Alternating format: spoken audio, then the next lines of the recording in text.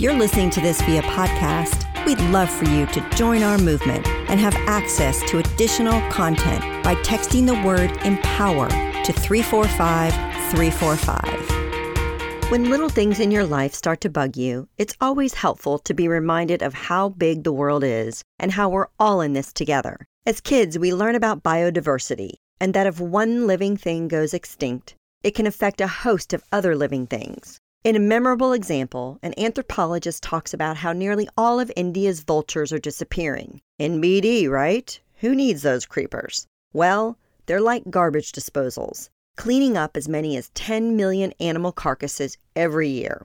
See? Everything's connected. It makes me wonder if letting vultures annoy me affects other aspects of our lives that we don't even realize. That same anthropologist mentioned something called morning fatigue. And girl, I've got it. We hear bad news every single day, from breaking news notifications sent to our phone to late-night tweets. It makes sense, then, that we barely have enough energy to care about our environment and spaces that seem far removed from us, like wild forests. But here's the thing.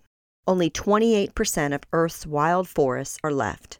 From absorbing carbon to regulating regional climate to providing jobs, forests are important, y'all.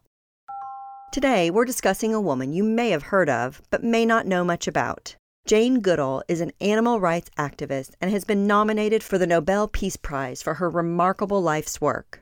When Jane shares the story of how her career studying wild chimpanzees came about, she says it begins when she was only 5 years old. Jane visited a farm and asked, "Where do eggs come from?" She says no one's answer satisfied her, so she ventured out on her own to the henhouse and waited for a chicken to come in. Hours later, Jane's mother, distressed by her missing daughter, sees Jane running in with glee.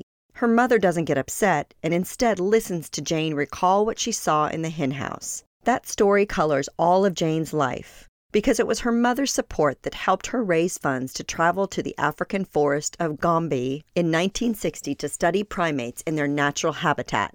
Jane's discoveries changed the scientific community's belief regarding humans and monkeys. Human beings were often described as elite, in a way, because unlike animals, humans make and use tools. But Jane made a remarkable observation. Chimpanzees used tools, too. They'd strip a twig of its leaves and fish for termites, an afternoon snack, from a mound. The National Geographic described Jane as the woman who redefined mankind. As you can imagine, male scientists weren't pleased. Jane wasn't a college graduate, wasn't a formal scientist of any kind, and yet she made one of the biggest achievements in history when she was just in her mid-20s. In 1977, Jane founded the Jane Goodall Institute to support research and conservation efforts. One of its programs is Roots and Shoots, aimed at young people as the world's next generation of conservationists.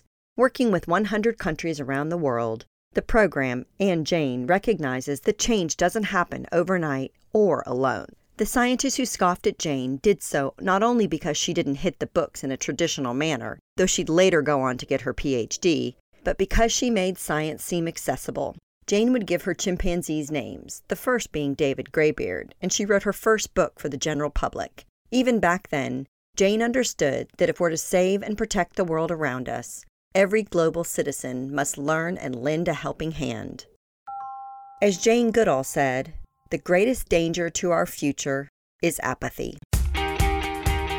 Looking for more inspiration, advice, and direction? Check out our new interview podcast, On the Spot, available now on any of your favorite streaming services, including iTunes, Spotify, Google Play, or Amazon Alexa.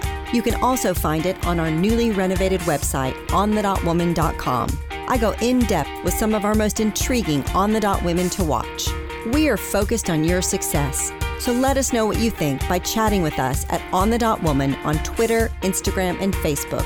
We'd love to hear your voice.